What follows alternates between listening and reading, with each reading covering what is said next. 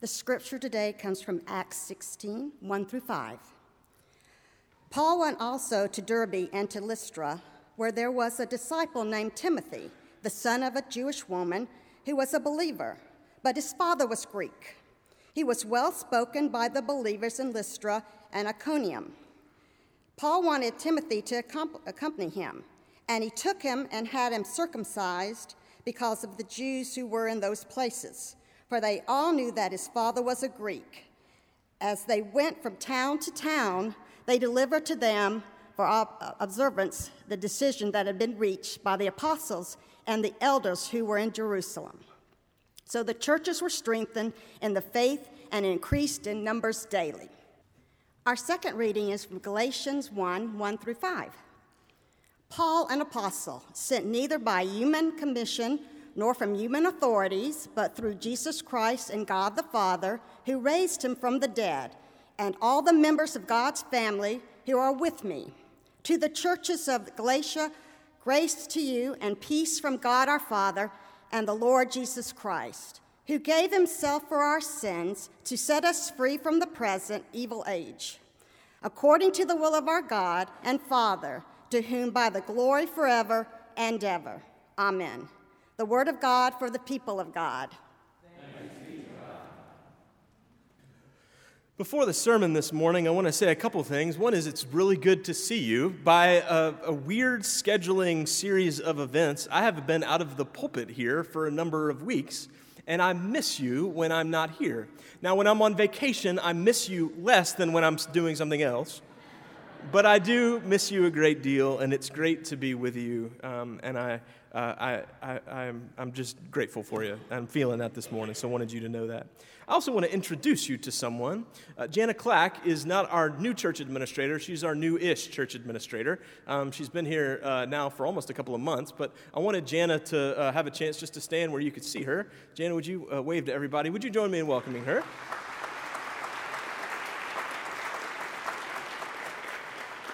Jana's husband, Randy, is here. Their daughter, Eleanor, is adorable and has already smiled at me this morning, and so I take that as a good sign. We're grateful for you all, and I know that you will enjoy getting to know and working with Jana. Now, as we prepare for this morning's sermon, I invite you to pray with and for me. Let us pray. Gracious God, may the words of my mouth and the meditations of all of our hearts be acceptable in your sight, O God, our rock and our Redeemer. Amen. Much of the reason I have been out of the pulpit the last few weeks is we have been in a series. We are talking about the future of the church. Patrick Fallhaber was here to talk about the future of worship. Rachel Stewart talked about the future of Scripture, which is an interesting way to talk about it.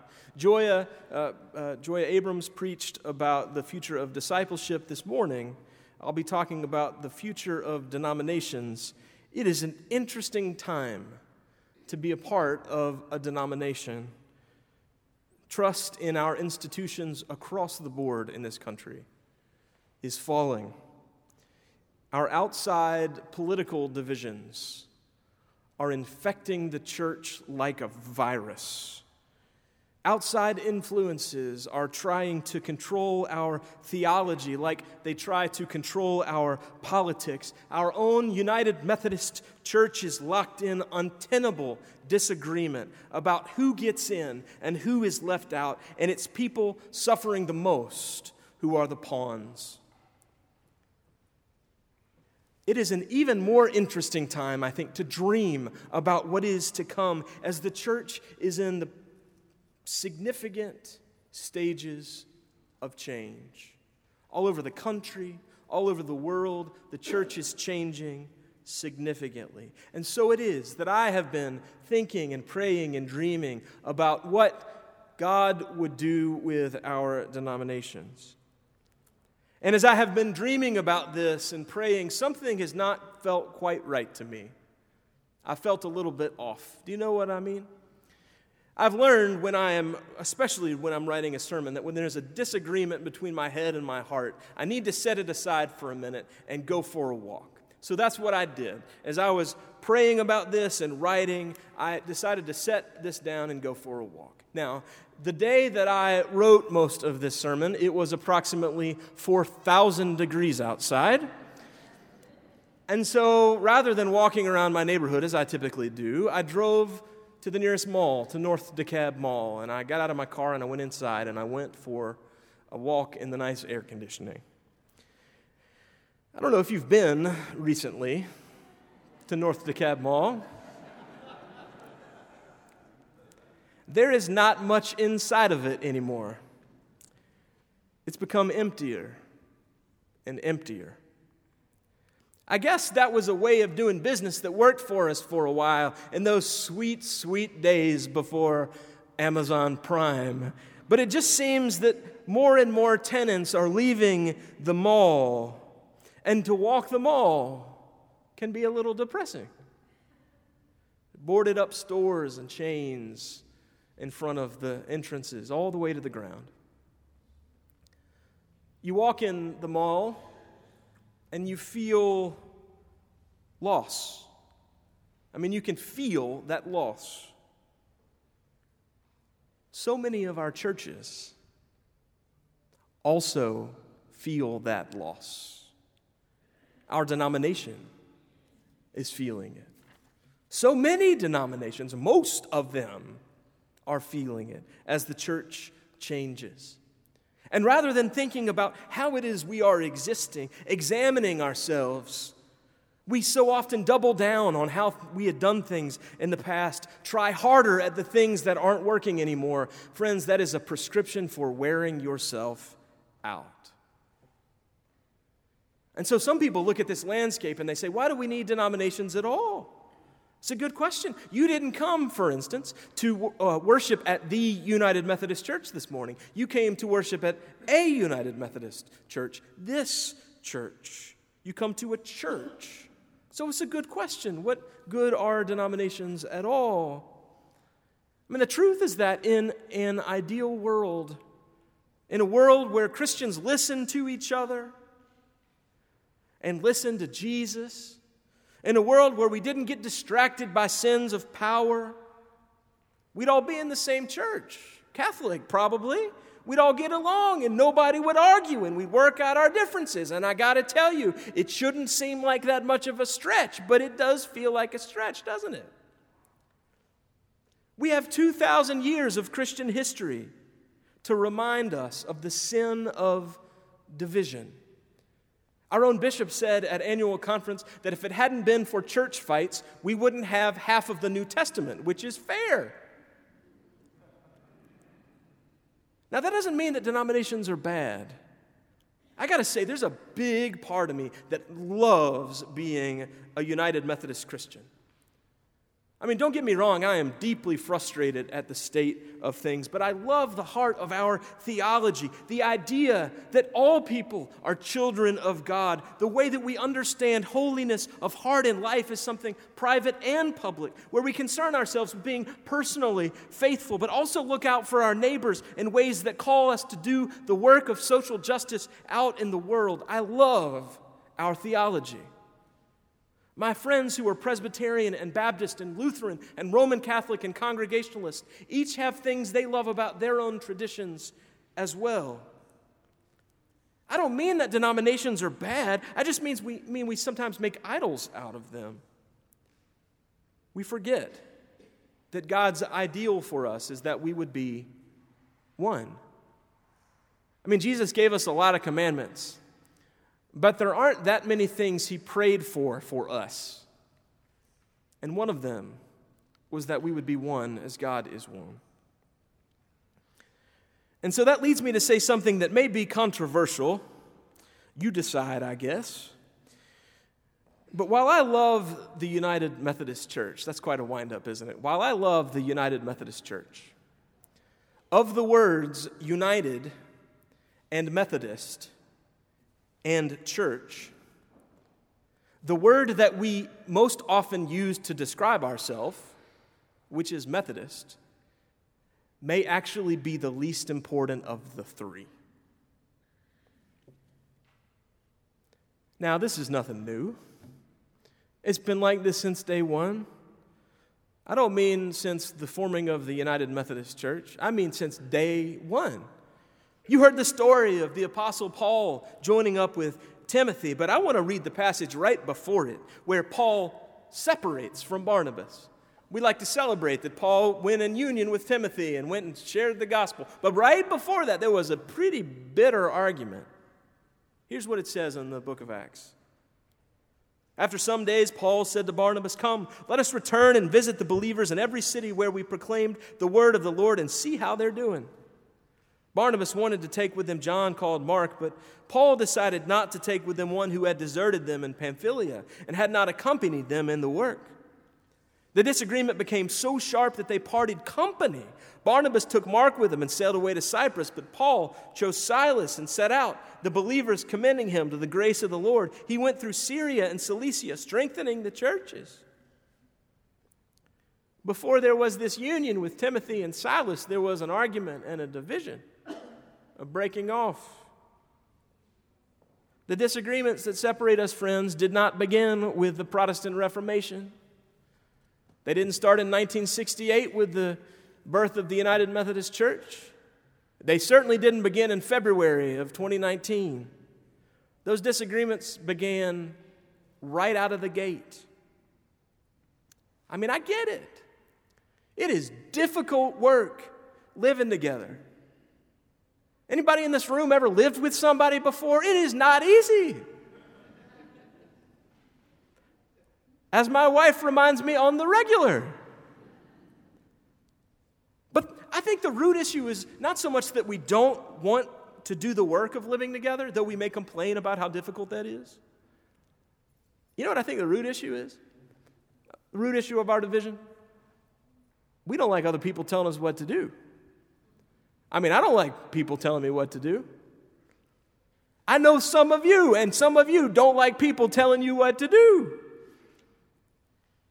We love to be the people to tell other people what to do.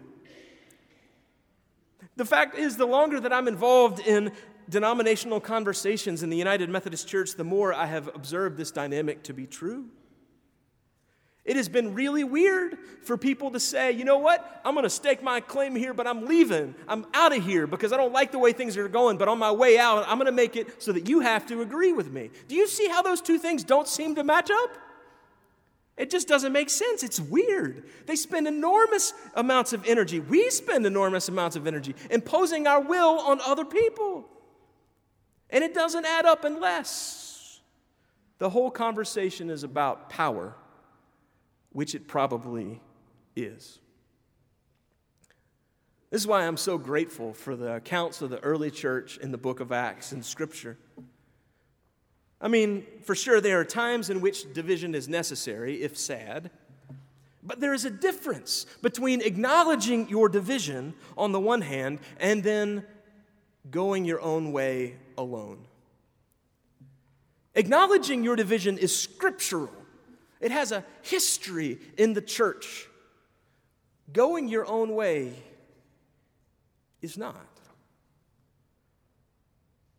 For whatever it's worth, the most helpful instructions for what it means to be a church, I think, come from the Apostle Paul, who was our greatest evangelist. He planted and worked with many churches across Israel and into Europe. The letter to the church in Galatia, the one that we read this morning, is helpful because he's given the churches their instructions about how to do this very thing, about how to live together, about how to love. Now, you'll notice that I said he was writing to the churches, not the church. There is no city of Galatia. It is a region. It was a network of churches that were already connected to one another. That is important. They weren't going their own way. They were working together in their respective communities to be contextual expressions of the church.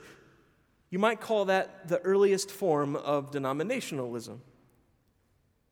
And so Paul writes to these churches to help them understand how they are to live together, how they are to be a network of churches together, to be a new thing rather than just an offshoot of Judaism. And even though Paul and Barnabas had such a bitter disagreement that they parted ways. The book of Acts tells us that the churches didn't each go their own way. From town to town, Paul delivered to them for observance the decisions that had been reached by the apostles and the elders who were in Jerusalem. There is always connection among churches of God. If there is no connection, it is not a church. Now, this is all to say, whatever is next for denominations, I don't think the right answer is everybody going their own way, sort of scattering like cockroaches in the light.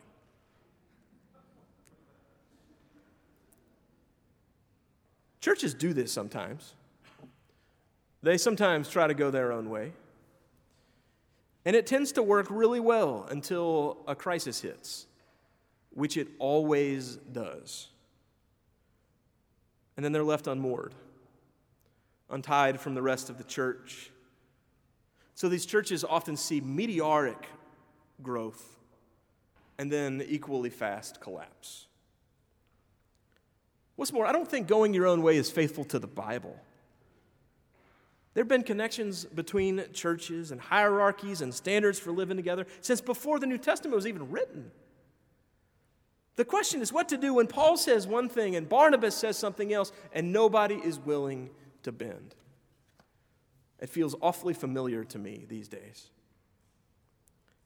And that's where the second part of Paul and Barnabas' story comes into play. This is the part from the book of Acts you heard read this morning that Carol read. Immediately after Paul and Barnabas divide, immediately after they part ways, Paul picks up Silas and then Timothy. Rather than going it alone, Paul finds people to go with him. Brings them along. They go from town to town sharing the liberating good news of the love of Jesus Christ to everybody that they meet. The writer of the book of Acts tells us that as a result, and this is a quote, the churches were strengthened in the faith and increased in numbers daily. The division may not have been good, but immediately after it, the churches grew. It doesn't mean division's good. It means division is never the last word. God has the last word. Always.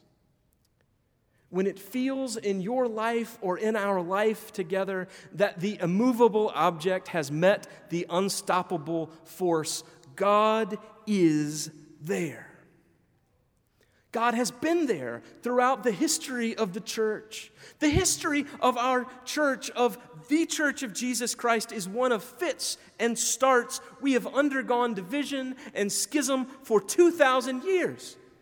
The writer Phyllis Tickle says that every 500 years, the church goes through a giant rummage sale.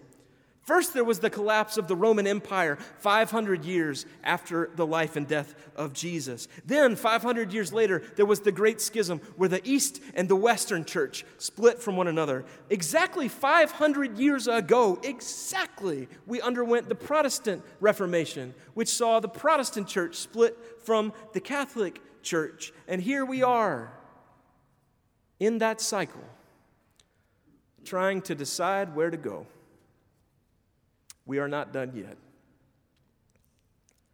After the 9:45 service, I had a conversation with a couple of pastors who attend that service. They're United Methodist as I am.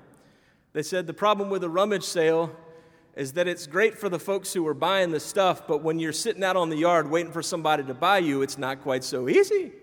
For those of us who are in the church, it's not so easy when we don't have a clear picture about exactly where it is we are headed, and yet we know that God is there. And it may not be all bad. In fact, while the nature of denominations is changing, and while it's hard, maybe there's some good to come of it. I've heard lots of people talk about how we're in a Paul and Barnabas moment. It's time for forces in the church to part ways. What if we're in a Paul and Timothy moment? When we look around to see which fellow travelers have interest in walking alongside us to do the work of God. What if we're in a Paul and Timothy moment? What if it's the case that rather than focusing on division, we were able to more unite with those who want to share God's love alongside us? I don't have any earthly idea who God's calling you to unite with. I don't know who God's calling all of us to reach out to unite with. And I don't mean to downplay our division. It's real. Union with one another is just as difficult as division. It may be even more difficult because the church is full of people, and not a one of us is as easy to deal with as we would like to pretend. Being in relationships is a challenge. As somebody who's fairly new to these conversations at the denominational level, I can tell you as I look forward to General Conference next May, that I'm looking forward to General Conference the way that I looked forward to my last root canal. It is not easy to live together. But I also know that the story of Scripture, the story of the people of God, is that even in the midst of difficult times, God is at work. In fact, if my life is any guide, the times in which God is most at work is when it feels to me like God is not at work. God is there. God is at work, churning, bubbling, preparing for something new.